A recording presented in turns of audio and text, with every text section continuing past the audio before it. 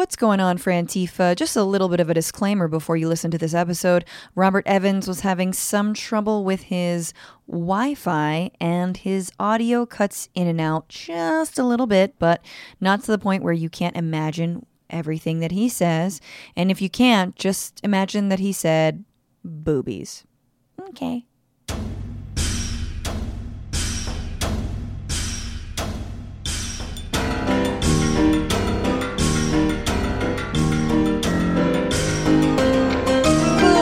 Booyakasha. What is up, everybody? Welcome to the Bitchuation Room podcast live stream once again on a Sunday evening.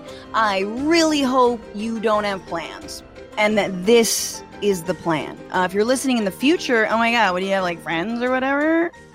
The fuck? Thank you so much for being here. Hey, hit that like button, subscribe, share the stream right now. Tell all your peoples on the internet. What up, Twitch? How you doing? We've got such a good show. We're digging into a lot with my two wonderful guests. The host of Behind the Bastards Pod, Robert Evans, is here, also an investigative journalist. We're going to talk to him all about his intense reporting in Portland over the last year, as well as his podcasts and the origin of policing. That's always a fun one on a Sunday. Gather the children around. We also have Christina Catherine Martinez, comedian, wonderful soul and spirit, here in the flesh or virtually. You know how it works. So happy to have these guests. So happy to have you here. Again, it's been a year of this podcast live streamed. It's been around longer, but the live stream's been around a year. And I am so grateful to you all. I'm feeling good. I thought I was going to go slow with the whole socializing thing. And as soon as I could see somebody that I missed, I just straight up kissed them on the cheek. I was like, this is not consensual, but you're getting a kiss because I'm vaccinated and so are you. And this is what it is right now, guys. It's how desperate I am for human contact other than the man that lives in my house and my cat. I'm super happy to have you guys here. Happy that you're a patron. Patreon.com/Bitchuation Room. You are supporting this show with your dollars. That could be $2. That could be $20. $10 gets you a shout out. Thank you so much for the patrons. You get access to all of our bonus episodes early. We did a whole breakdown of what's going on in Israel-Palestine with Noura Erakat last week. It was a very long discussion that involved puppets. So, very highbrow when it comes to the Middle East. And so definitely listen to that or watch that back if you haven't. If you do listen as a podcast, give this podcast 5 stars. And remember, we stream every Sunday live, 5/8 Eastern. So if you want to be here live, youtube.com/FrannyFio or twitch.tv/FrannyFio. That's where you can be, baby. And this week, it is time to thank our patrons and big tippers. Tippers, TBR-Live on Venmo, TBR Live on Cash App. Time to thank them with a fart song. Yeah. Thank you to Little Mac, back at it, for the patrons: Catherine M, Rachel K, Buttered Pop, Tart Dragon, John S, Michael D. Thank you for upping your pledge, getting this shout out. To the big tippers: Gautam J, Anna Marie, Joseph L, Christopher C, and Eric. Oh. To our Twitch subs: LC Blue 1981, Anterim, Zombie Skincare, Willie Gus, Lazy Ollie, subscribed with Amazon Prime, Kin of Wolf, Rose Alba 14, and Calico Mo. Thank you guys so much. You can become a Twitch subscriber. Use your Prime bucks or whatever, your mom's Prime account. Use your parents' Amazon Prime account to subscribe to the Bitchuation Room. Thank you. And thank you to Kevin MacLeod for that amazing song, as always. And now, let's get into it. Here we go. What are you bitching about today, everybody? What are you bitching about? Give me all that good tea, all the stuff that you want to, yell into the internet about. Don't do it on Twitter. Do it here on the Bitchuation Room. This is a safe space for you to be as catty and ridiculous as possible. I am bitching about an AP journalist who was fired over her previous activism around Israel-Palestine. As I think many of us know, but a lot of folks, if you're sort of newer to this issue, there is a very well-known sort of conservative machinery that is both inside the U.S. right as well as the Israeli right, that likes to take down journalists and professors and pretty much anyone, actors, models, apparently now, pop stars like Dua Lipa, for speaking out around human rights in Palestine. And so that continues when it comes to journalists. It happened to Mark Lamont Hill, and CNN fired him a couple years ago for his remarks around Palestine. And this week, that machinery came for a young journalist named Emily Wilder, a Jewish American journalist who was fired by the AP for being a student activist around Palestine. Remember, the AP was bombed in Gaza last week. Okay, this is that AP. They like took that and were like, I guess we do need to fire this young Jewish journalist. Okay, we get it. We get it, baby. You got us. Just the most incredible amount of cowardice, in my opinion. And so I wanted to put up a statement that she wrote. And honestly, this statement I thought was just so well crafted and just really, really, really thoughtful, and really gets to the heart of it. What is wrong with a lot of our media, especially here in the United States, when it comes to supposed objectivity. This is Emily Wilder stating, I started at the Associated Press as a news associate, a junior level position, on May 3rd, following 10 months of reporting for the Arizona Republic. In Arizona, I covered breaking news, criminal justice, and Black Lives Matter protests. I built a respected reputation in the newsroom and in the communities I covered, and was proud to land a job at the AP. Given her background and credentials. Last Monday, the Stanford College Republicans launched a smear campaign against me, attempting to expose my already public history of activism for Palestinian human rights at Stanford University. I was transparent with my editors, and they reassured me I would not face punishment for my previous activism. I was told my editors were only hoping to support me as I received an onslaught of sexist, anti-Semitic, racist, and violent comments and messages. Less than 48 hours later, the AP fired me. The reason given was my supposed violations of the AP's social media policy sometime between my first day and Wednesday. In that interim, powerful conservatives like Senator Tom Cotton, Ben Shapiro, and Robert Spencer repeatedly lambasted me online. When I asked my managers which exact tweets were in violation of policy or how, they refused to tell me. In the end, rather than take whatever misstep I made as a teaching opportunity, as is the point of the news associate program, it appears they took it as an opportunity to make me a scapegoat. She continues, this is heartbreaking as a young journalist so hungry to learn from the fearless investigative reporting of AP journalists and to do this reporting myself. It's terrifying as a young woman who was hung out to dry when I needed support from my institution most. And it's enraging as a Jewish person who grew up in a Jewish community, attended Orthodox schooling, and devoted my college years to studying Palestine and Israel that I could be defamed as an anti-Semitic and thrown under the bus in the process. I am one victim to the asymmetrical enforcement of rules and objectivity around objectivity in social media that has censored so many journalists, particularly Palestinian journalists and other journalists of color before me. The compassion that drove my activism is part of what led me to be a reporter committed to just, critical, fact-based coverage of undertold stories. Now, after being fired less than a week after my job, I have to ask what kind of message it sends to young people who are hoping to channel righteous indignation or passion for justice into impactful storytelling. What future does it promise to aspiring reporters that an institution like the AP would sacrifice those with the least power to the cruel trolling of a group of anonymous bullies? What does it mean for this industry that even sharing the painful experiences of Palestinians or interrogating the language we use to describe them can be seen as irredeemably biased? While the last few days have been overwhelming, I will not be intimidated into silence. I will be back soon. So that was a lot, but I think it was really important to read it all because of the way that she handled this. It's like very graceful, very honest. And I think that it's the year 2021. It is very much a mask-off project when it comes to Israel's ultimate goal with the Palestinian people. There is no desire for a two-state solution. There's no desire for a one-state solution. There's a desire for Bantustans and militarized enclaves. That is it. And so for a reporter to honestly talk about that, even in her past, and still be fired for it is absolutely ridiculous. And I just feel like we're beyond this moment. And I say this as someone who hopes to be employed one day again in the media.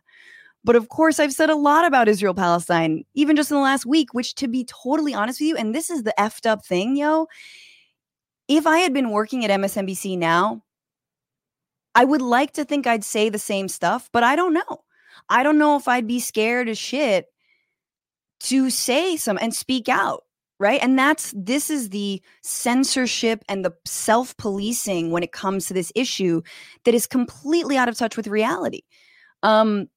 And if I had said something and if I had had a job, look, what I'm saying is if and when I'm a big deal, no, but it's true. Like this kind of stuff comes for anyone, anytime. And obviously it's like, has to be a young woman, you know, just entering her, like to the job field who gets taken down by, of course, a right-wing effort. And it's sad that organizations like the AP, media outlets and other folks don't see through this effort at such a bad faith attempt to smear somebody, and they can't stand up to, like, you know, a Mike Cernovich or some right winger or you know, college Republicans on Stanford campus, that they're going to be bullied into firing their own hire because of that BS.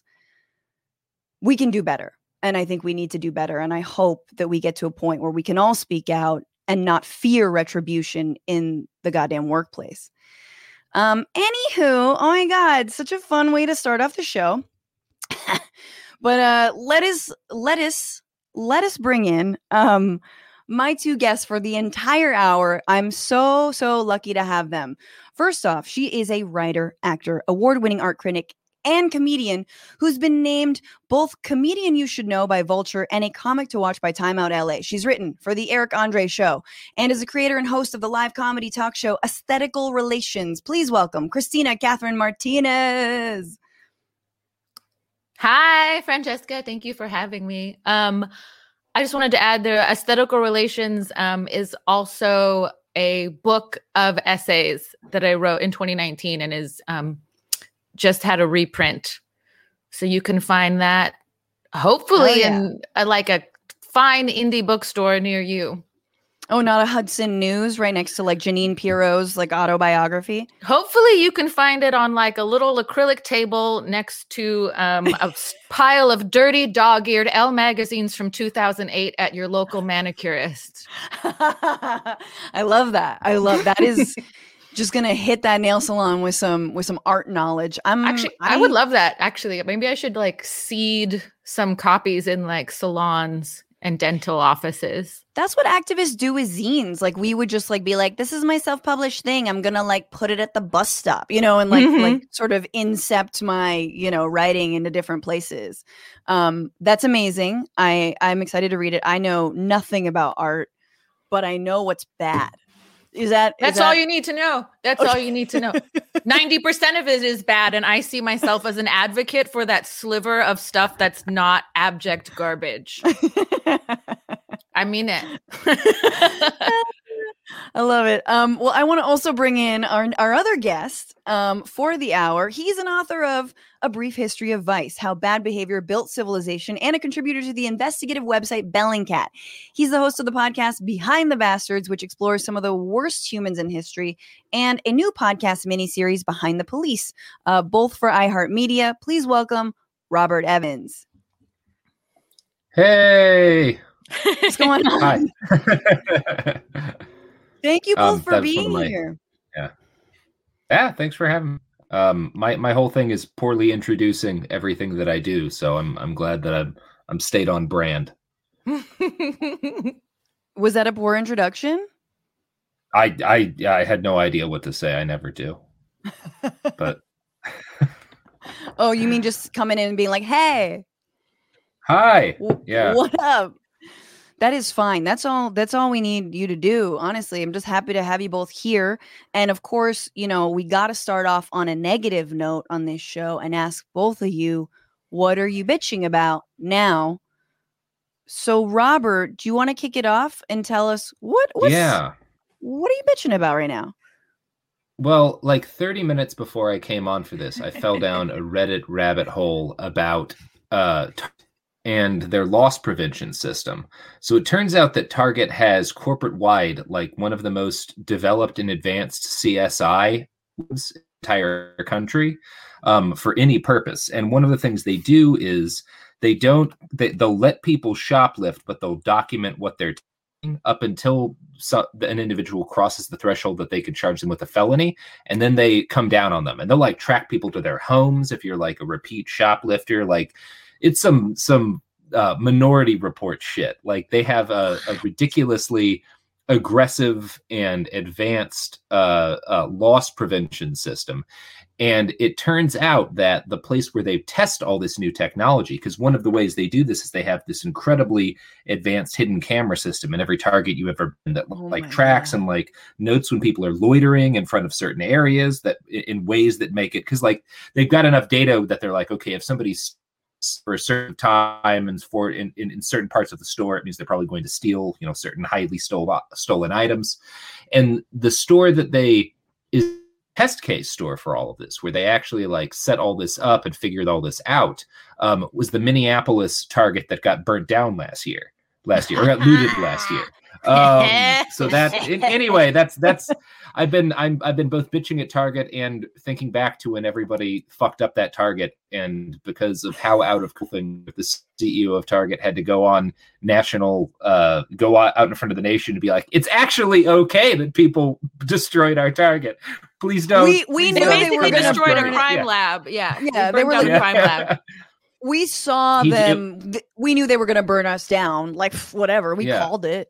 That's fun. I remember reading about this, that Target's basically crime labs are legal grade because they have to prove that their evidence is legally admissible in courts. They basically have like a private detectives, like police force. Yeah. It's great. I'm fucked. You know how many scrunchies I've stolen from Target since I was a teenager? I used to steal so much shit from. They've got a file on you for a lot sure. Of places. When I was. I would rock around a bunch of different stores. But yeah, I definitely have stolen a number of things from Targets over the years, mainly like cables and shit. Yeah. I once stole a jacket from an H&M. This is the only thing I've ever stolen, full disclosure. How dare you? I know, and I'm that person that's like, it's wrong, but like this guy was begging. It didn't have a tag, and it didn't have a beeper thing, and so I just slung it over my arm and then walked out.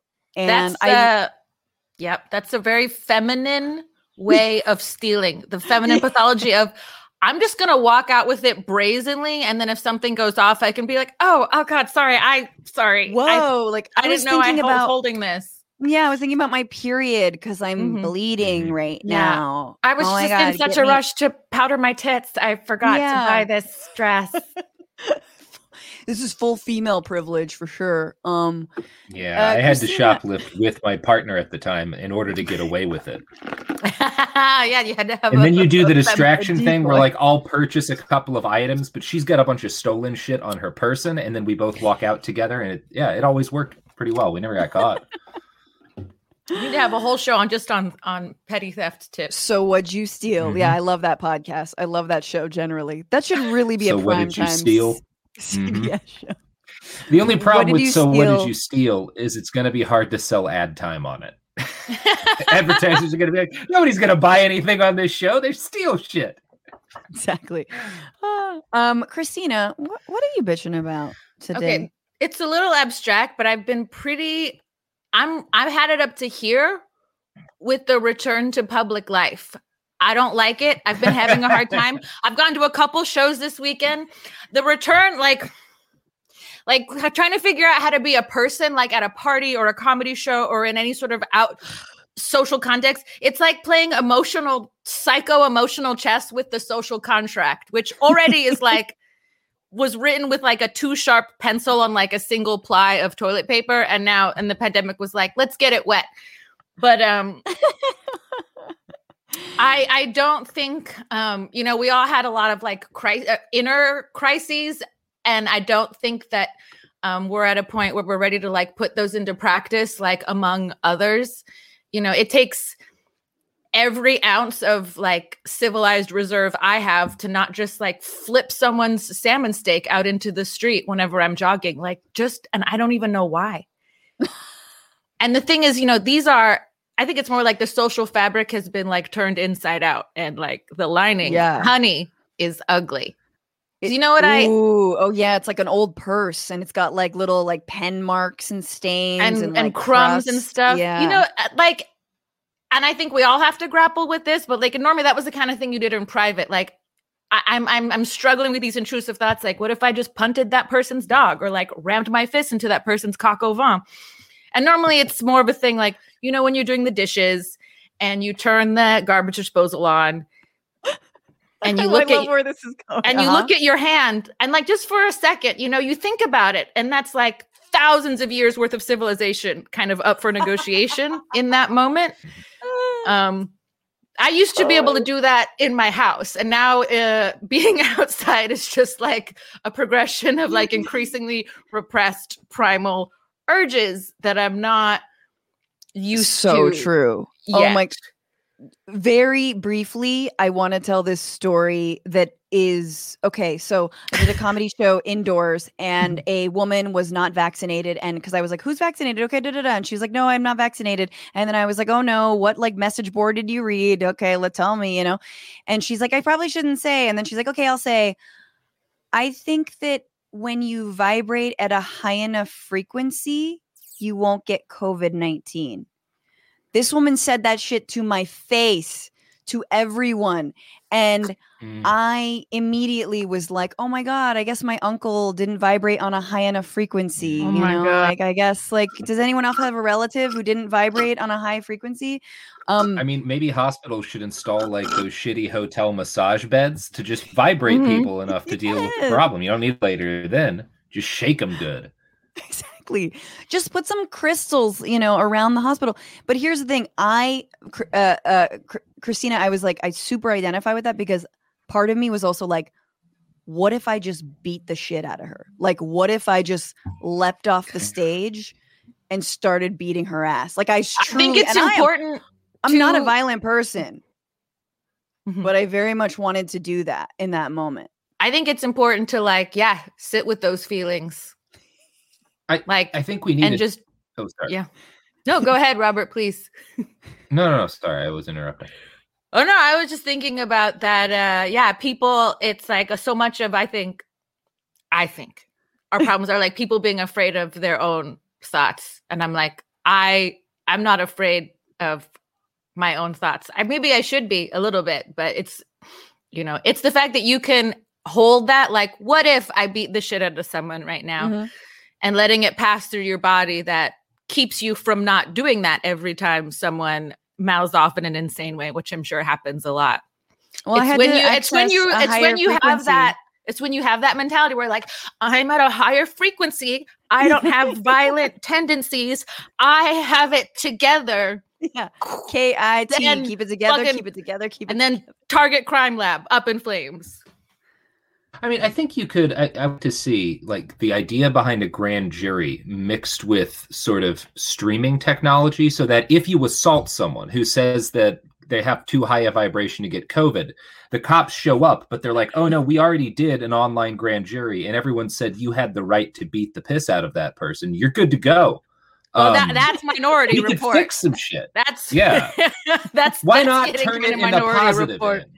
Yeah, I love this. Yeah, but I mean, don't you think Twitter kind of acts as that de facto referendum that we get on people's character before seeing who they are in real life? Yeah, I guess I'm saying we should give Twitter the power side or not things or crimes. I can't see that going badly in any way.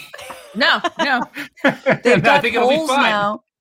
Yeah. I'm just worried about getting convicted of fashion crimes. True. I have forgotten how to wear pants. But we got you guys, we have to move on. Again. Okay. we will move on from our, our dark fantasies. That's for another pod. we got to get into the week. A lot of things happened. There was a ceasefire between Israel and Hamas, but there's still violence at Al-Aqsa Mosque.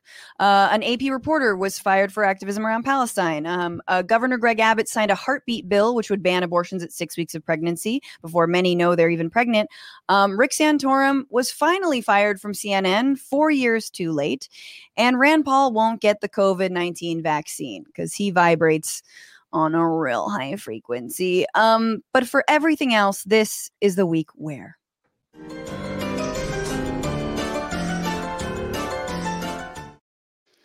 This was the week where. Let me get to it. Here we are. This was the week where the House voted to establish an independent commission to investigate the January 6th Capitol riots.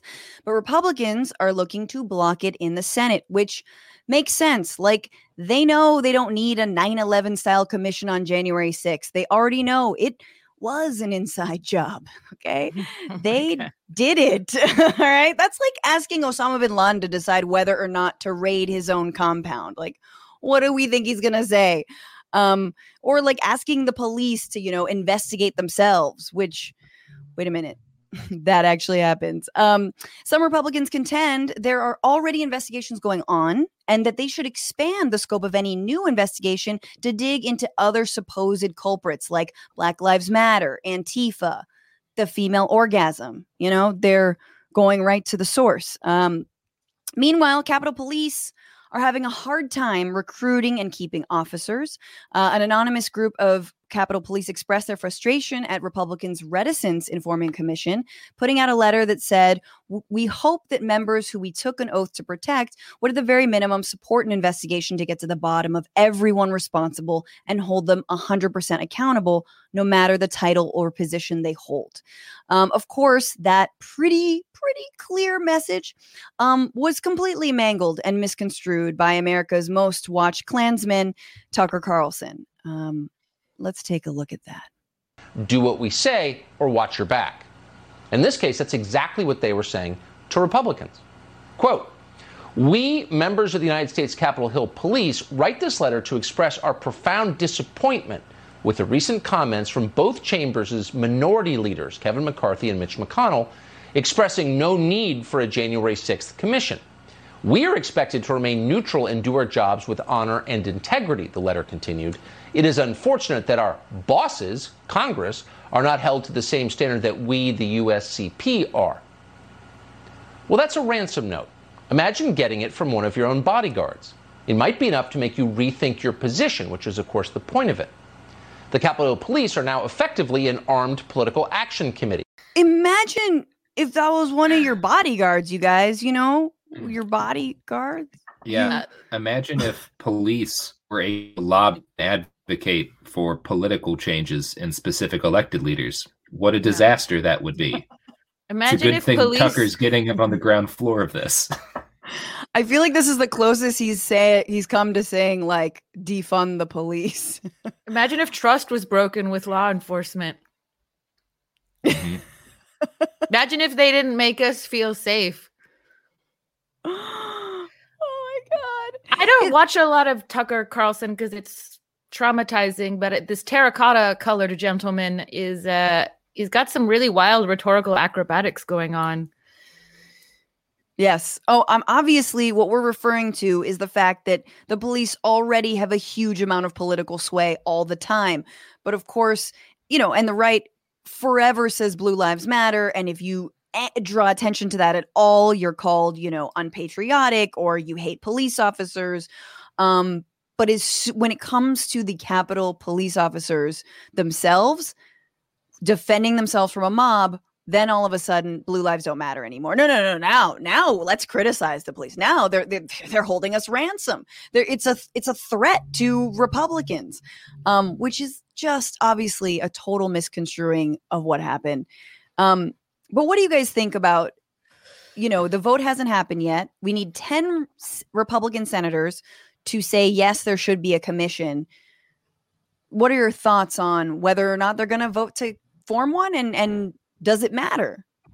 I don't know how much it matters because I don't think there's, whether or not they do a commission, I don't think there's really any chance that they're going to bring any of the any of the members of Congress, any of the elected leaders, any of the major figures within the Republican Party who were responsible for inciting what happened on the 6th, charges on those people. I just don't see that happening. And if that doesn't happen, it's just going to be more than anything a circus.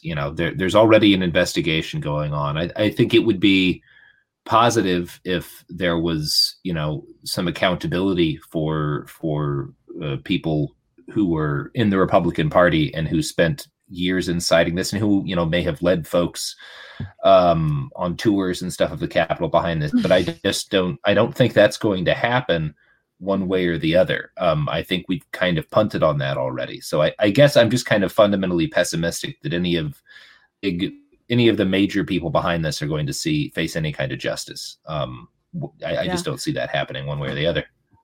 Yeah.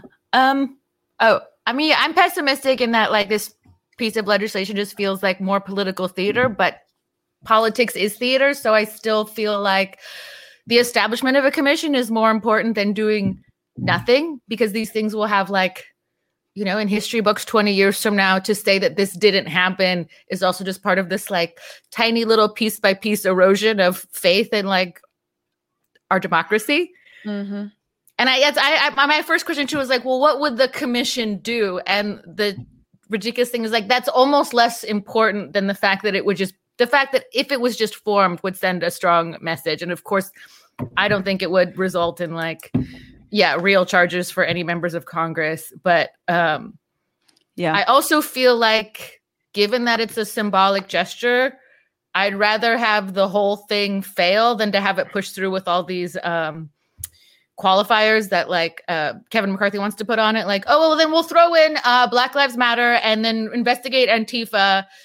I think that would almost do, maybe not more, but that would do so much damage to lump those movements in with an actual insurrection. Like, I can't tell which option would be more damaging to just, like, our faith in democracy, period. None at all, or one that just, like, is an olla podrida of, like, random political movements that they find unsavory. Oh my God. All of DC is the olla podrida. I feel like, here's the thing. It's May and it feels like it's been a year since January 6th. It feels like it's been way too long. And I had to, like, stop and be like, wait a minute, how long has it been? Like, not that long, but also I kind of agree with Robert, like, a little too long to start this process now. I know there have been other investigations. This would arguably go deeper, I think, into some of the misinformation. It would go deeper into who promoted the big lie. I mean, I'm looking at Representative Paul Gosar and Louis Gohmert. I'm looking at them, like, working with, the Stop the Steal rally planners, like, all of that stuff. Much more so than, oh, here, let's arrest a Proud Boy or two, or let's arrest this one guy. And so I feel like it is important. I'm just like, I feel like we could have done both things, and we should have been having this discussion a lot earlier, when it was way fresher, and when we knew that Kevin McCarthy was on the phone to Donald Trump going, no, this is not Antifa. These are your people. This is you. And he's openly admitting that. Now it's like 180. And of course, since a day in news is, again, like 6 months, it all just washes away. And I think that's the most terrifying part of it. Look, do you think, I guess I'm asking both of you, do you think, like, it feels like almost like an extension of, like a less flashy, but like an extension of, like, Trump's strategy of, like, creating a symbolic distraction so they can, like, pass actually really harmful legislation, like all of the new voter suppression bills, basically, that are popping up like whack-a-moles everywhere? I just second guessed myself, and I was like, oh, well, this is symbolic, but it's important. And I'm just like, oh God, well, there's, like,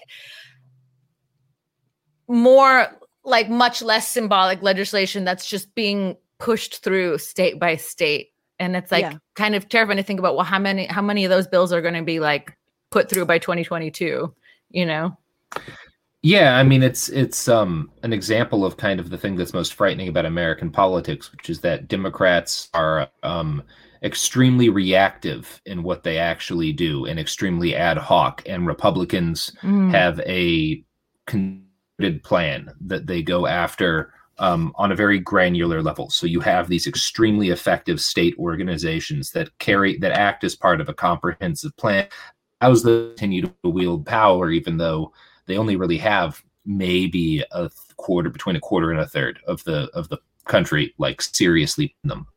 They're so effective at organizing and wielding their power, and the Democrats are just kind of playing defense. Yeah, not even it's like not even playing defense, because they don't defend anything half the time. Oh my God. They're just I see no concerted strategy on behalf of Democratic legislators or leaders to accomplish anything that actually I think needs to be accomplished. I'm sure they have in their own heads strategies, but I don't see them. I have not seen on behalf of the Democratic Party, for all they talk about climate change, I have seen no concerted effort over the last 20 years to address environmental issues that is even vaguely comparable to the concerted effort that conservatives have executed in order to criminalize abortion. Yeah. I have not seen anything like that for anything on the liberal side of it. Maybe the only possible exception to that may be gay marriage. But I even feel like that was not particularly driven by the Democratic Party. They just kind of admitted it had already become popular enough among enough people that it was like kind of a politically unwise. Because I mean, Obama and Biden embraced pretty late culturally. I don't see that as I just don't see the Democrats making plans and carrying them out. Robert, can I ask, how would you characterize the GOP's ultimate plan? What is the plan? It is to maintain power, and it is to continue to maintain the state of white supremacy that is sort of, when they hearken back to what America should be, what they're talking about was a period of time in which the cultural power of white supremacy in this country was unquestioned. We're talking like the 1950s, really like the height of American exceptionalism and power. That's what they want to go, the thing that they are attempting to maintain. And that's why things like gay marriage are so important, or not gay marriage. That's why fighting abortion in particular is a critical issue for them, because it's a way you can keep a lot of people who might otherwise disagree with you about things like economic justice, right? A lot of conservative Christians are actually open to a lot of kind of more left-wing attitudes about social welfare, but they can't compromise on abortion. And that's not a thing that's always existed. That process of making compromise on abortion impossible started in the 1970s, and it was part of an extremely well thought out, successful tactic to guarantee that they can maintain their power base. Yeah. Also by keeping women in sort of second class citizenship, that really helps. I just want to say, look, shoe on the other foot, Republicans would be going ape, right? How long did the Benghazi trials last, and the hearings or whatever the hell trials they wish? Like, it was endless. And so shoe on the other foot, and it's just like, when will Democrats actually respond in kind and the way we need to? And I think this goes a lot to what, Robert, you've studied, which is fascism and how to prevent it. And I want to talk later about that. Well, we got to move on to our next story, and then we'll wield our way around, or, find our way around. This was the week where it was revealed that the neighborhood watch app Citizen is planning on rolling out private security workers to the scenes of reported disturbances. This week, Citizen vehicles were spotted around Los Angeles with the slogan, "Making your world a safer place." I love that, like, tech bros listen to the Black Lives Matter movement's call to defund the police, and we're like, "Oh, you mean disrupt the police?" Okay. Oh my God. Like, the only thing better than a police officer, or scarier, is a gig worker police officer who, like, also works at Starbucks. Citizen has heard people's cries against police unions, obviously. So don't worry. Their workers definitely won't be able to form one. All right. So there's maybe a silver lining. If you think that I'm being hyperbolic, though, on its own website, Citizen basically sells itself as this tech bro police fantasy, writing, quote, "You used to have to call the police tip line to help. Now you can use Citizen to broadcast live video, sharing relevant updates with others." This is like a weaponized next door. Like this is that app plus guns together. Does it work is the real question. I know some people are like, yeah, but maybe it helps. Maybe, you know, they catch criminals or whatevs. Citizen recently flexed its crime solving muscle by trying to get to the bottom of an arson, offering $30,000 as a reward for a tip on a homeless man who was reportedly seen near the fire, and posted this photo of him, right? And police eventually did detain that man, but then let him go because there was literally no evidence of him doing it. Even though that photo was posted. Of course, they apologize and like they swear they're gonna figure it out. They just haven't cracked that code yet. They're gonna figure out how to do anti-crime. They're gonna figure out how to make an uncrime. Mm-hmm. Speaking of the Minority Report, this is like a roving target, like target story. Yeah, it's like they watched what happened during the Boston Marathon bombing when a bunch of people repeatedly identified the culprits and were like, what if we added financial incentive to fucking this up at scale and built a company around it. By the way, we're the same who made Uber, so we'll get it right. Like, just fuck these people. I don't know. Fuck these people 1,000 times. That's all I have to say on that.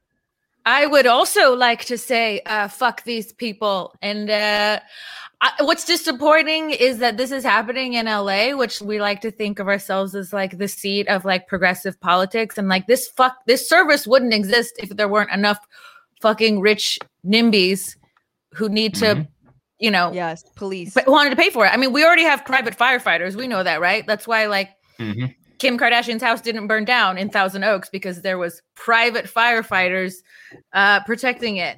And this is, I think you would agree, Robert. I mean, this is the part of the GOP tactic to like break down society. Is they say they want like limited government, and they prove their point by making like government institutions so fucked up and inoperable that like corporations feel like they have to pick up the slack, and then everything is privatized, meaning it's like priceable. It's the shit that the Koch brothers and their father before them, and that whole wing of the the chunk of people who stole the word libertarian from and then used it as a cudgel to beat civil society to death from the 1980s up to today. This is just another in that, because when your access to any kind of security is based entirely upon whether or not you pay that security, then you don't even have to deal with the issues that cops are having now. Because like people get angry now because it's like, well, but the police are murdering people they're supposed to protect. But if people's hired goons are damaging people, they're just doing their job. They're the hired goons of the rich, and you can take those rich people to court if you'd like. Yeah, I was going to say, what are arguably better? Arguably, you're in a better position than qualified immunity currily. With yeah, I feel a lot better. I'm as a citizen myself. If I had to draw down on a fucking private security guy, I feel a lot safer doing that than defending myself against cops. So I guess from that standpoint, yeah. Yeah, I was going to say that's the messed up silver lining is like, what are the like? I want to know like what legally a private security officer can do. I know we have citizens arrest, which every time I try it has never worked. I don't think I look menacing enough. You got to use a taser. God. Apparently you got to put on you got to paint your face and put on a fur thing and like carry zip ties and say that you're just yeah, exactly. And a proper like shield. Like a shield with a random like Nordic symbol on it. I can't wait because so much of society in general is becoming a product. I can't wait for like the rhetorical acrobatics that the influencers are going to start to use for collaborating with these private security brands. Yeah, and they're being super hush about it, not the influencers, but the actual company. They are not talking about, we're not sure if they're armed. I said they might be armed, but it's like, who knows where it's going. Yeah, but I want to know, like, do these people carry guns? Yeah, I mean, it's the same. That's hard to find information about. They are real case about what precisely these guys are allowed to do and what they are equipped to do. And do you I want suspect they people, won't. Yeah. Rich people, do you want personal bodyguards? Selena was killed by the president of her own fan club. It's a horseshoe theory of protection. Like, people who are paid to protect you need to have a certain level of distance. Otherwise, they'll get so close, there's just resentment. Oh my God. I mean, first of all, the I lesson love I everyone. took from that is... Oh, I was just going to say, I love everyone in the chat, but if anyone in the chat wanted to be my like bodyguard, I would absolutely say no, because you can't be a fan and be the head of security. Cause like, that's just like, that's too close. You know, that's It's too close. That's crazy. I just heard an anecdote about that David Spade was almost murdered by like someone who used to, not a fan, like an assistant or someone who used to work for him. This is well documented. I mean, it's very easy to look up.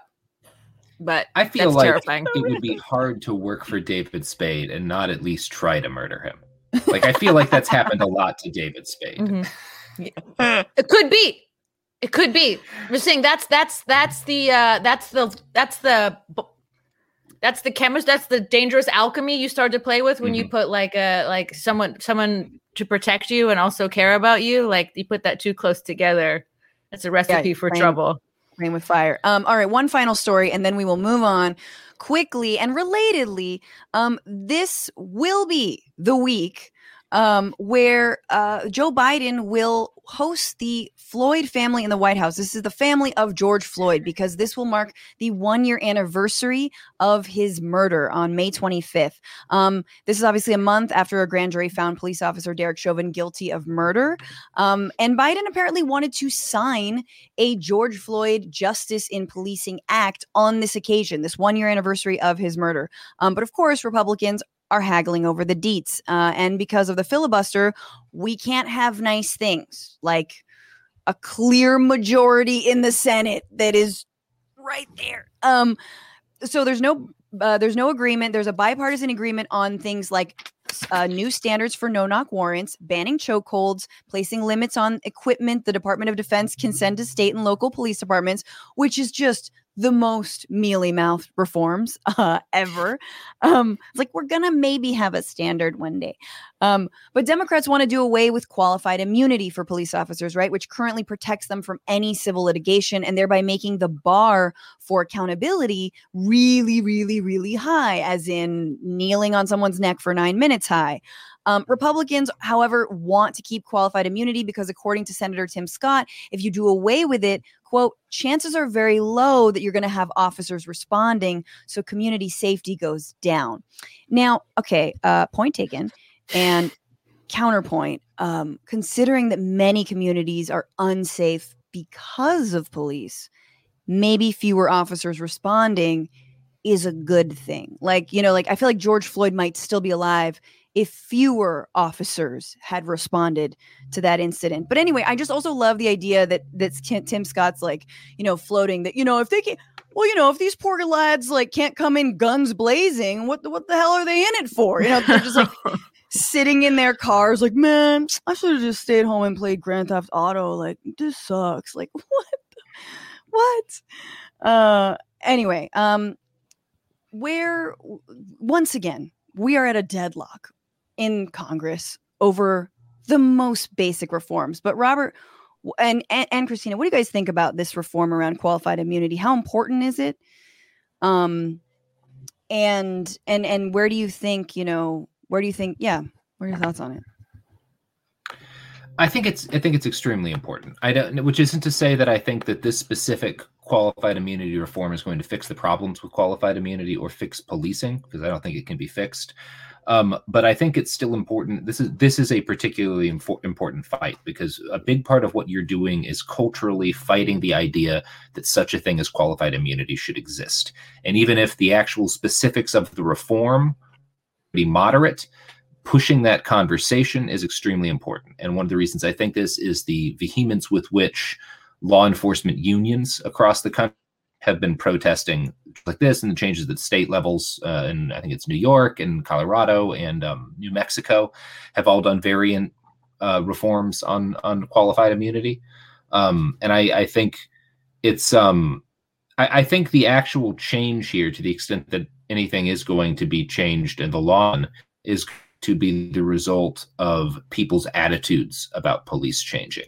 I think in a lot of ways, the most significant victory from last year's uprisings was not any of the reforms at the local or state or national level, because those were in most cases pretty modest and usually fell a lot short of how they were initially pitched.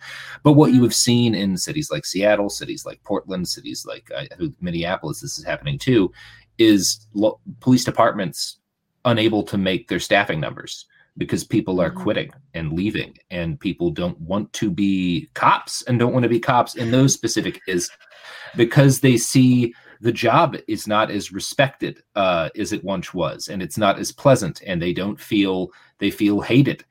And I think that's going to do more than any legal reform. And I also think that will lead to more legal reforms, right? If the common attitude of a majority of the citizens, like, well, fuck those guys, that makes it a lot easier to push through changes that reduce their ability to kill people. And yet the right uses that, and they're like, well, see, nobody gets any respect, and that's why like nobody wants to be a police officer because everyone hates them so much.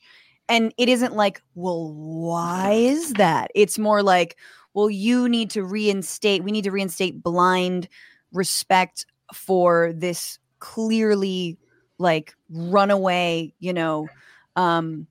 job, like this complete unaccountable institution. Like that apparently we just have to we have to just make them feel cozy and warm and like bake them cookies and stuff and hold their hair while they puke, or I don't know, you know what I mean? Like yeah. I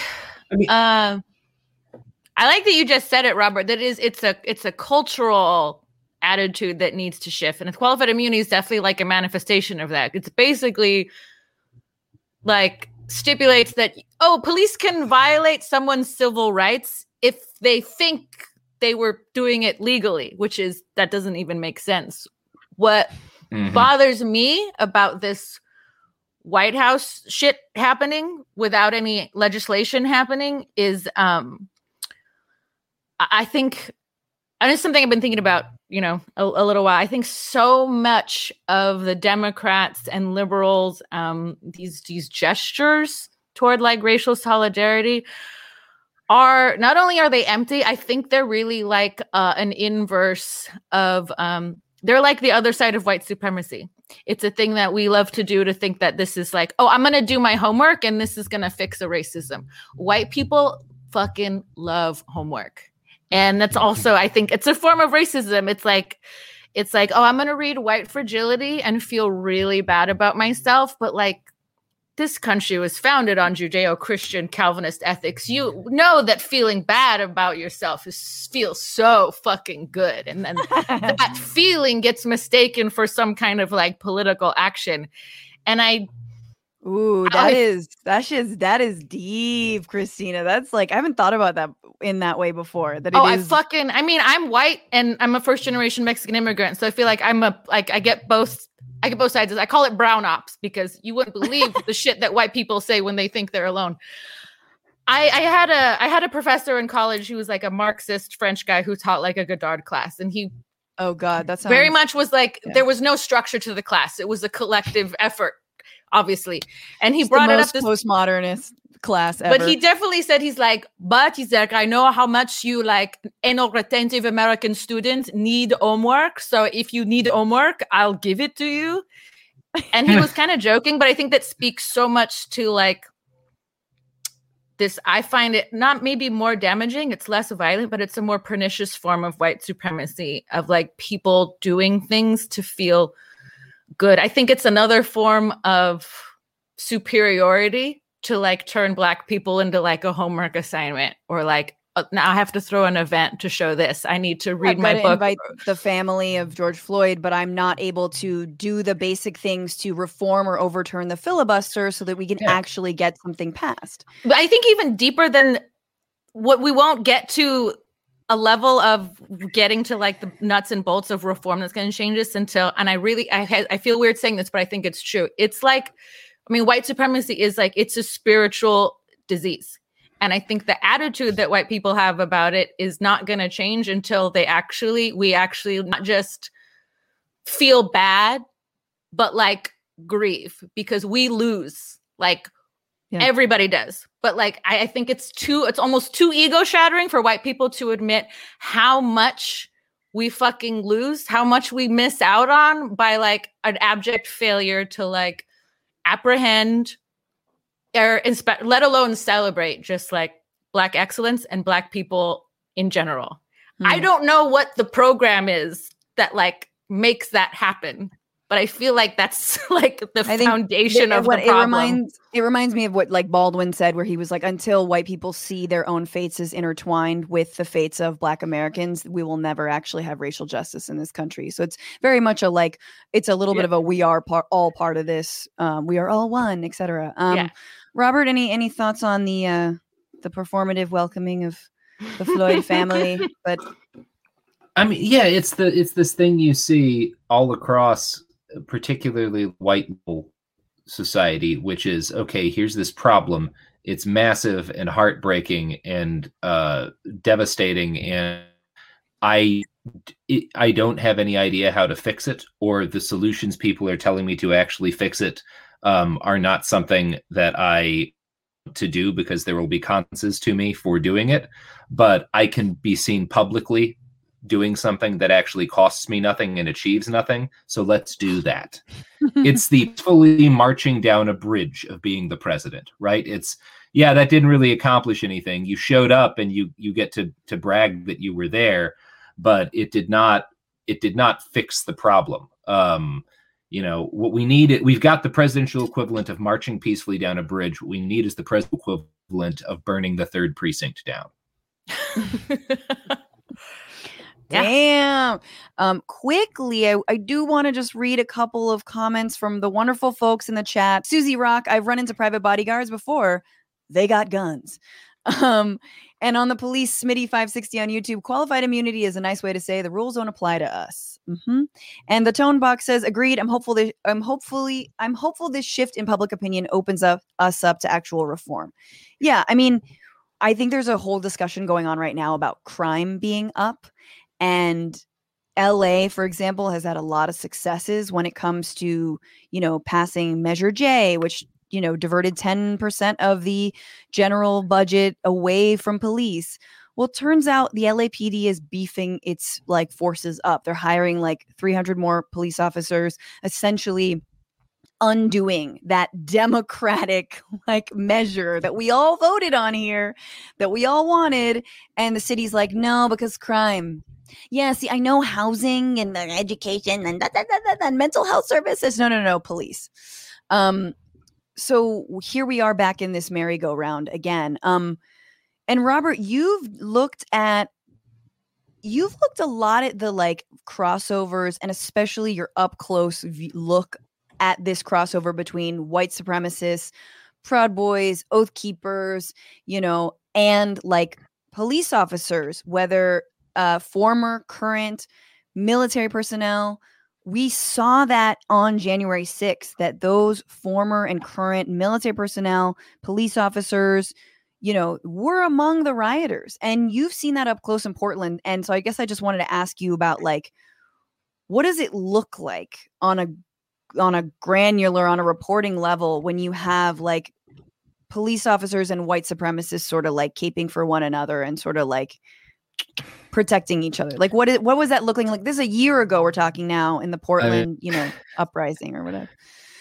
There's a number of different ways it looks. On August 22nd last year, it looked like somewhere around 400 or so white supremacists, Proud Boys, fascists showing up with guns and knives and batons and mace and grenades directly in front of the police station and committing assault on hundreds of people. I mean, I hand broken by a guy with a baton, and we were standing in front of the police station, and I didn't see an entire cop that whole fight. It was literally, there were about, on the left-wing side at the start of it, they were out by the end of it, there were about 1,200 anti-fascists and about 400 right-wingers beating the shit out of each other for more than an hour. Without the police showing up, because the police saw that group who billed it as, we're showing up to fight these leftists who have been protesting the police. And they showed up and started hitting people and started macing them and started gang assaulting them, beating people on the ground.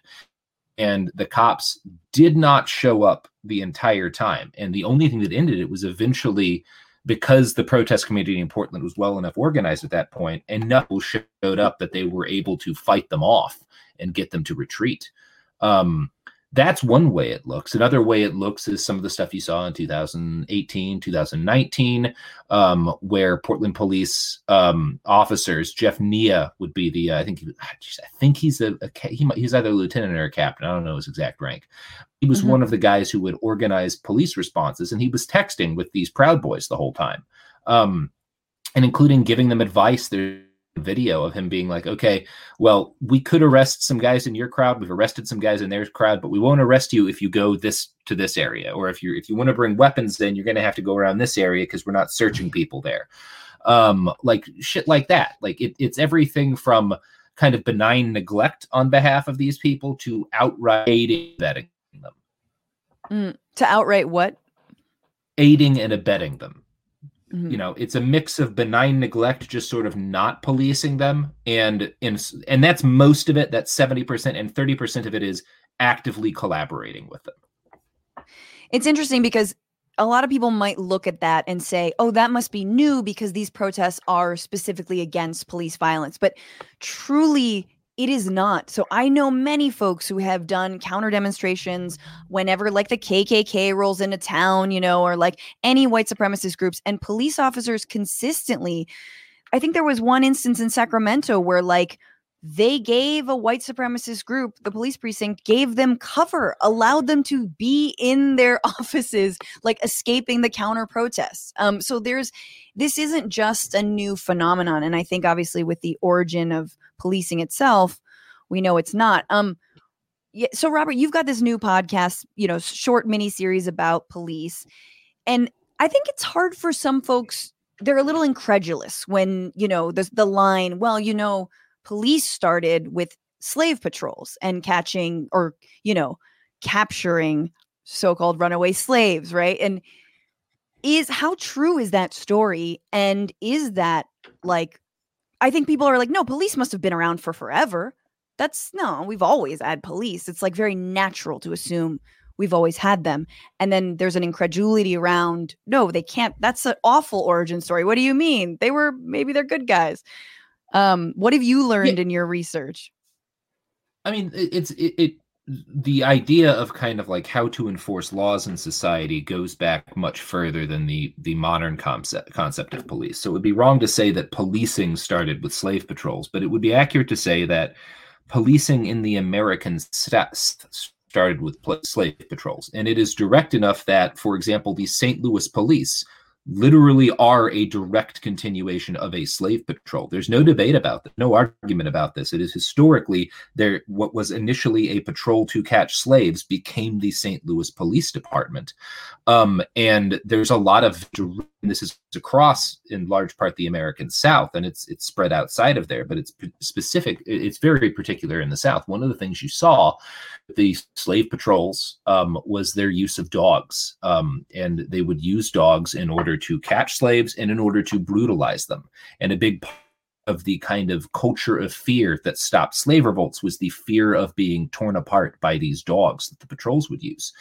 And one of the things that kicked off everything that happened in Ferguson, and was it 2014, was the Ferguson police use police dogs to brutalize suspects who are virtually all black and are never white, and use them in a lot of these same ways. If you read descriptions of how slave patrols would use dogs to brutalize black people in the 1840s and 50s, and you read some of the shit Ferguson police was doing when Obama was in office, they're the stories.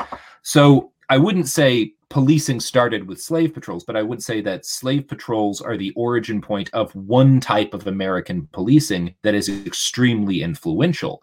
Now, there's other aspects of like where policing came from, and including like a lot of policing originated in parts of that not have a history of slavery, right? Because there were states that were never slave states, but they had forms of law enforcement. So I don't want to like Did you say overstate in Europe?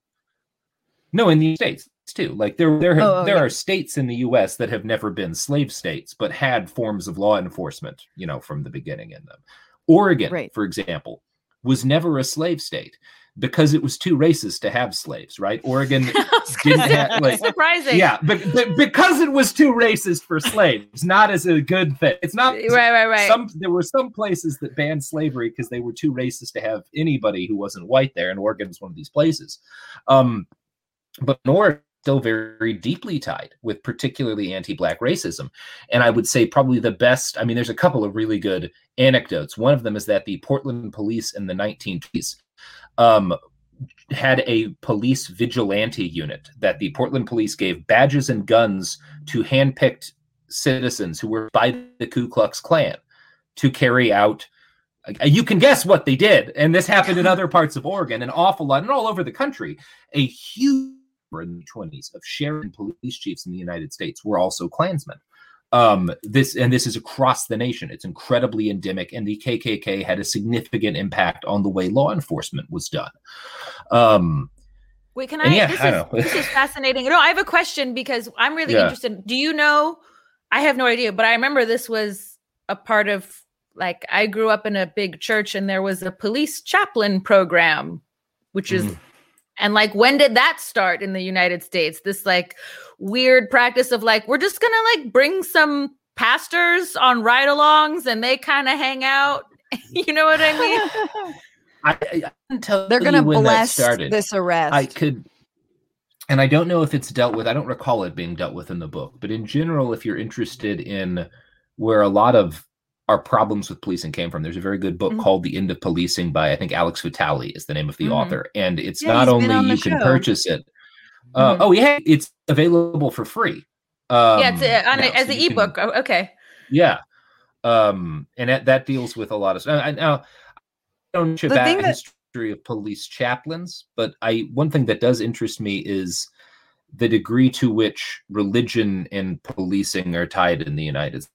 But when you go outside of where slave patrols were kind of more the origin of policing, there's a huge amount of kind of Puritan values that all played into the enforcement of laws, and particularly the enforcement of laws that were designed to crack down on deviance.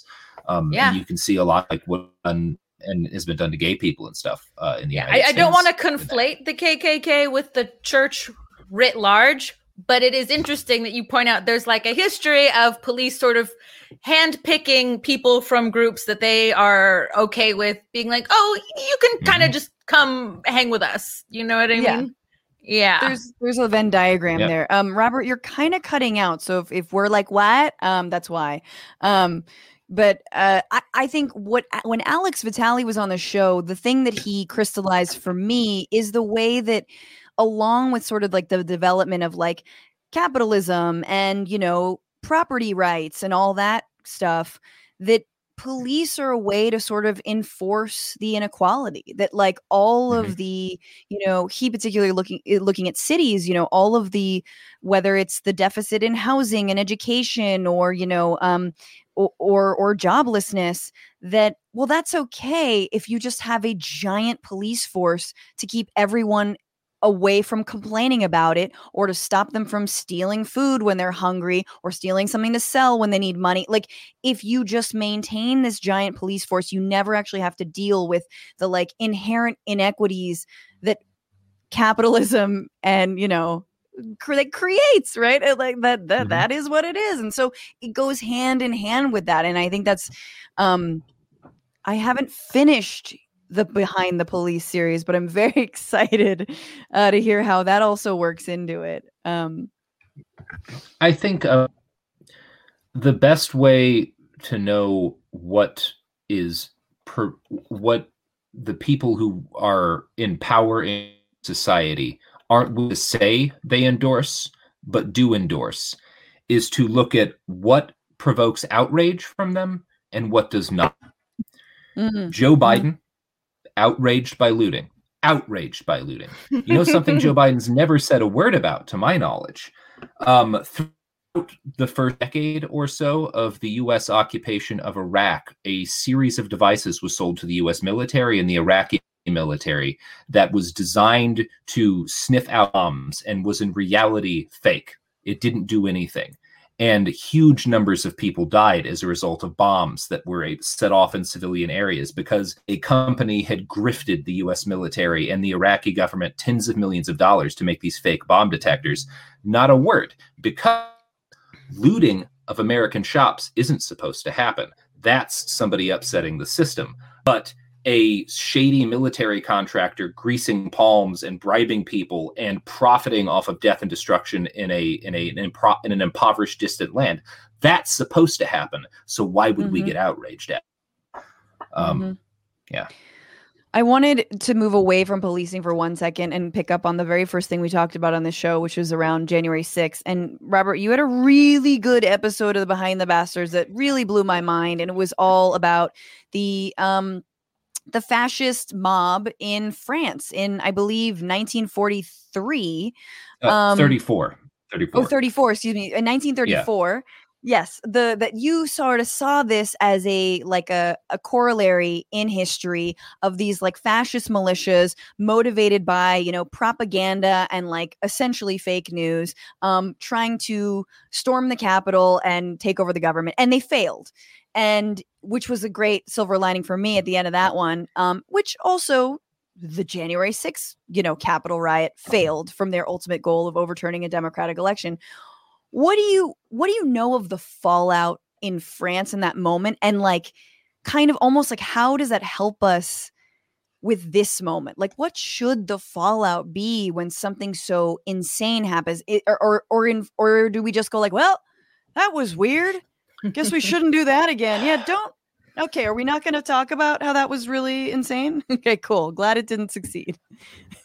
I think in a lot of ways, February 6th, 1934 was what happened, or was when that happened. And it was over a vote that was other things going to be replacing the head of the Paris police in the Parliament of France. And this mob that was largely made up of these kind of right-wing political organizations that were also street gangs. One of them was called French Action to Cross a Fire, which was like a veterans group that's kind of analogous to the Oath Keepers, and a number of other like right-wing organizations, some of which were fascist, some of which was very Catholic and conservative, some of which wanted to overthrow the government, some of which didn't. And one of the reasons why they didn't overthrow the government is that they weren't unified. They were all angry and wanted to force members of the government to resign. They weren't all unified about wanting to overthrow the democratic government and replace it with something not democratic. One of the things that happened in the wake of that was the formation of large and organized French anti-fascist organizations, because what had happened on the 6th, it was also the 6th, it was February 6th, convinced a lot of people in France, even Brits. Up to that point, it had been the people opposing the right in the streets had been like a mix of communists and anarchists. And one of the things that happened in French society was there was a growing understanding among people who were kind of less politically extreme that like, oh, we got to do something about this. And so a lot of mainstream intellectuals got on board. And what's frustrating about February 6, 1934 is that it is in a lot of ways the most direct historical parallel to what happened this year in the state cap. Is a much more direct parallel in terms of how it looked, in terms of what it almost achieved, in terms of what was going on socially in the country, than, for example, Hitler's putsch in Munich, the March on Rome in Italy. The thing that is frustrating is that when I'm trying to outline what can this teach us about what we should do, you can only take that so far, because in 1840, France was invaded and occupied by the Nazis, which is not something we have as clear apparent. Like, whatever happens with fascism in this country, Germany's not to invade us. I feel confident saying that's not going to happen. So we don't know if that's kind of an unanswered question, because a lot of people who were behind what happened in February, who supported it and who had talked in Parliament and said like, yeah, we should have overthrown the government. A lot of those folks wound up in charge in France when the Nazis took over. They wound up in charge because the Germans invaded them, not because they managed to push their way into power democratically again. So there's only so much you can kind of extend that when trying to see what lessons it has for us here. Because we just don't know would the French fascist movement have taken power if the Nazis hadn't invaded? I can't answer that question. Right. So maybe we'll be invaded and occupied, and like we won't have to be in the driver's seat of our own fate. Anymore. I've been really wanting for Denmark to coup us. Like I've been putting out the call, just give us universal health care, and whatever else you got. I'm waiting for a citizen app to become the first landless nation state. And go join them. I think one of the best parts about that episode, and everyone should listen, and I know we have to move on, but is the way that you talk about the splintering of liberals and leftists and how they were sort of infighting the whole time and didn't see this like growing fascist movement right next to them. And I feel like that's very similar to, in a lot of ways, a little bit of what we've been going through in the United States. And I think in a good way, if there's a good thing that Trump did, it's no one can be in denial, or no one who should be taken seriously can be in denial of a real threat of American fascism in this country. And I think that there's been some unification around that. I do think it can fray more, but liberals love not to take it seriously. Leftists take it seriously, but they get iced out of the political machinery all the time. And thus it goes. Yeah. I would say, I don't know, like, not to get all hyper normalization, but it's also scary. Like, you can deny it. I think that's a lot of what conservatives are doing. They're just playing the denial so hard that and the only thing that's saving us is, the fact that we do have such a fractured media landscape. This is not like Cold War Russia where it's like there is one, news station controlling the narrative. For better or worse, there's many, and they're like nausea-inducing. The multiplicity. There's the YouTubes and the Twitch. What up? You guys, this is such a heady, important discussion, and yet I have to end it with some lightheartedness. So we're going to go on to our last segment. I haven't been doing interstitials at all. Did I do an interstitial? Okay, let's do this interstitial. That's the music we play. The little music we play. We're talking about reunions, all right? Because Friends, the best sitcom, according to 13-year-old me, is having a reunion. And that's where cast members get together and they compare, who's got better surgery. And this one is going to be led by James Corden. Everyone's talking about it. It's a big thing. But I want to know, other than the Friends reunion, which maybe you don't care about, what is the worst reunion you could possibly imagine? Either a TV show, a band, or a political movement. This is the worst reunions.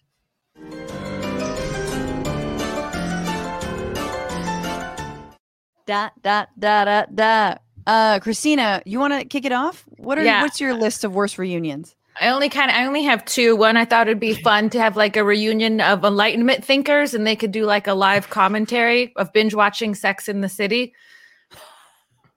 The other ones I thought it'd be fun. What if Lincoln, Roosevelt, Washington, and Jefferson, they got together every year to recreate a fun photo of Mount Rushmore, and then you could put it together into one of those feel good BuzzFeed videos. It's these former presidents got together every year to recreate this photo, and it's just them getting fatter or more dead. That's exactly the way that BuzzFeed headline sounds to me. Is the Big Bang Theory still going? I thought, that would be a horrible reunion, but first the show has to end, right? I think it's ended. The stipulation. Was that a little admission that maybe you watch it, Robert? Not on a plane. No, it was my dad's favorite show. So I was treated when I was over there recently to them watching a lot of the new show, the Young show. So I'm fairly certain the original's not on anymore, right? Because that's the way reboots work, or whatever it is. I mean, I guess that's the reboot that would have been the most night. It seems like it's going to go on for another 10 years. So I can't announce that, or I can't pick that.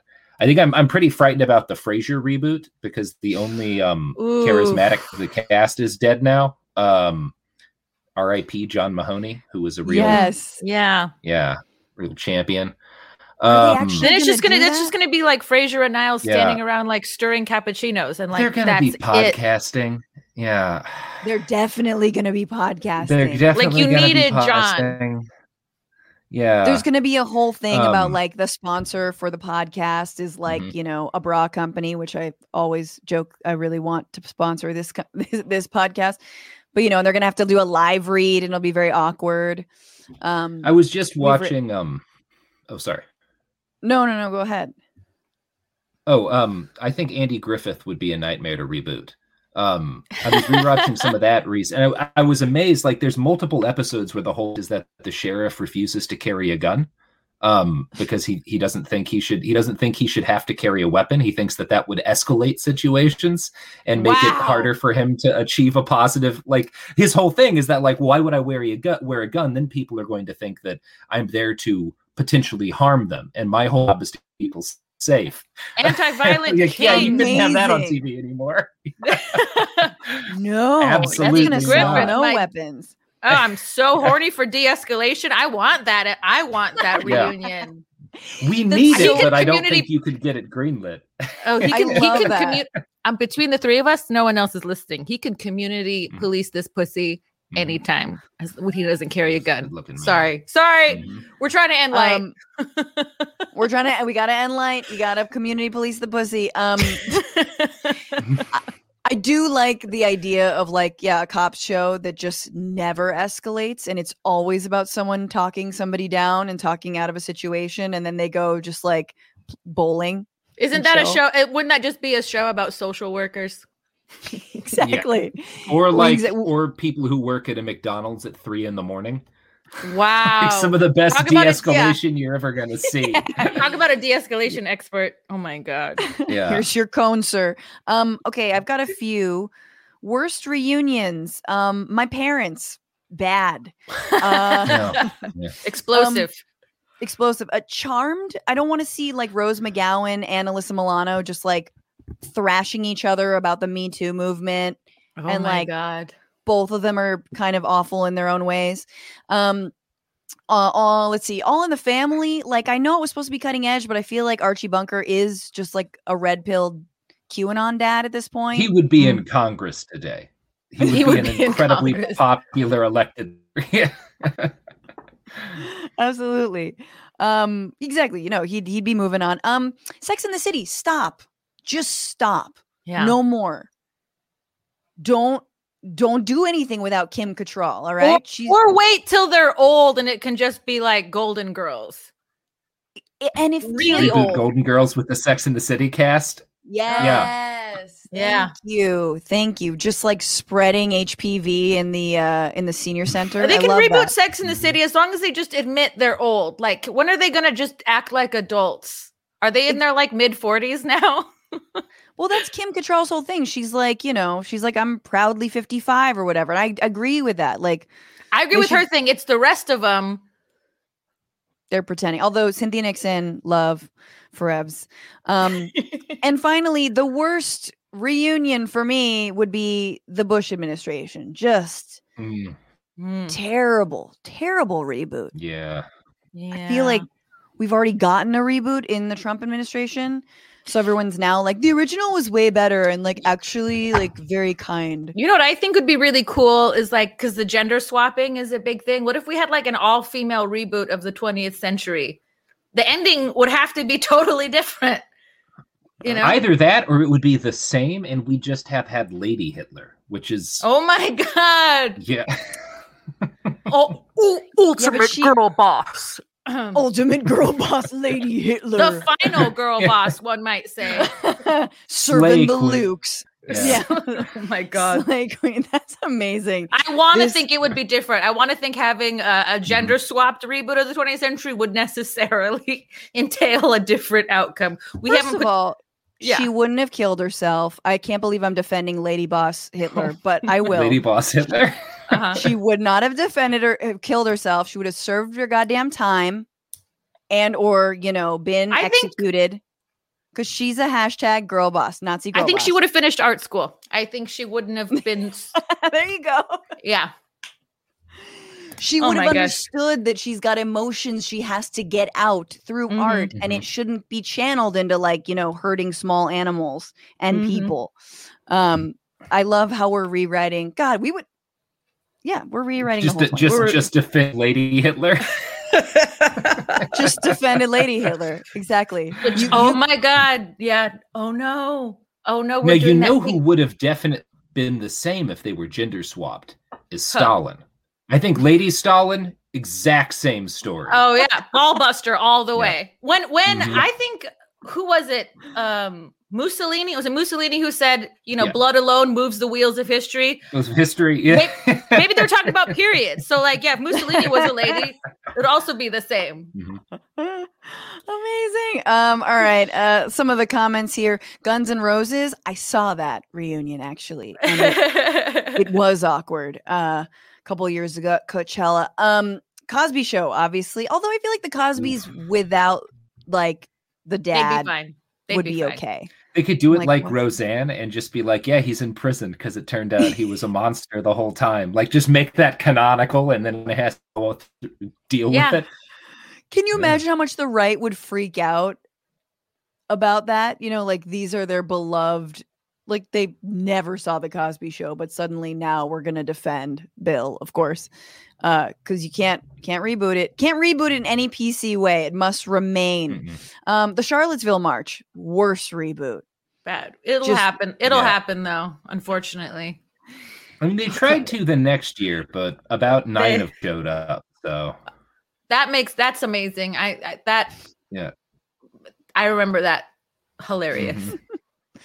It just fizzled, right? Or they were 9 of them showed up. Yeah, I mean, 5,000 people showed up to counter them, and 9 racists showed up.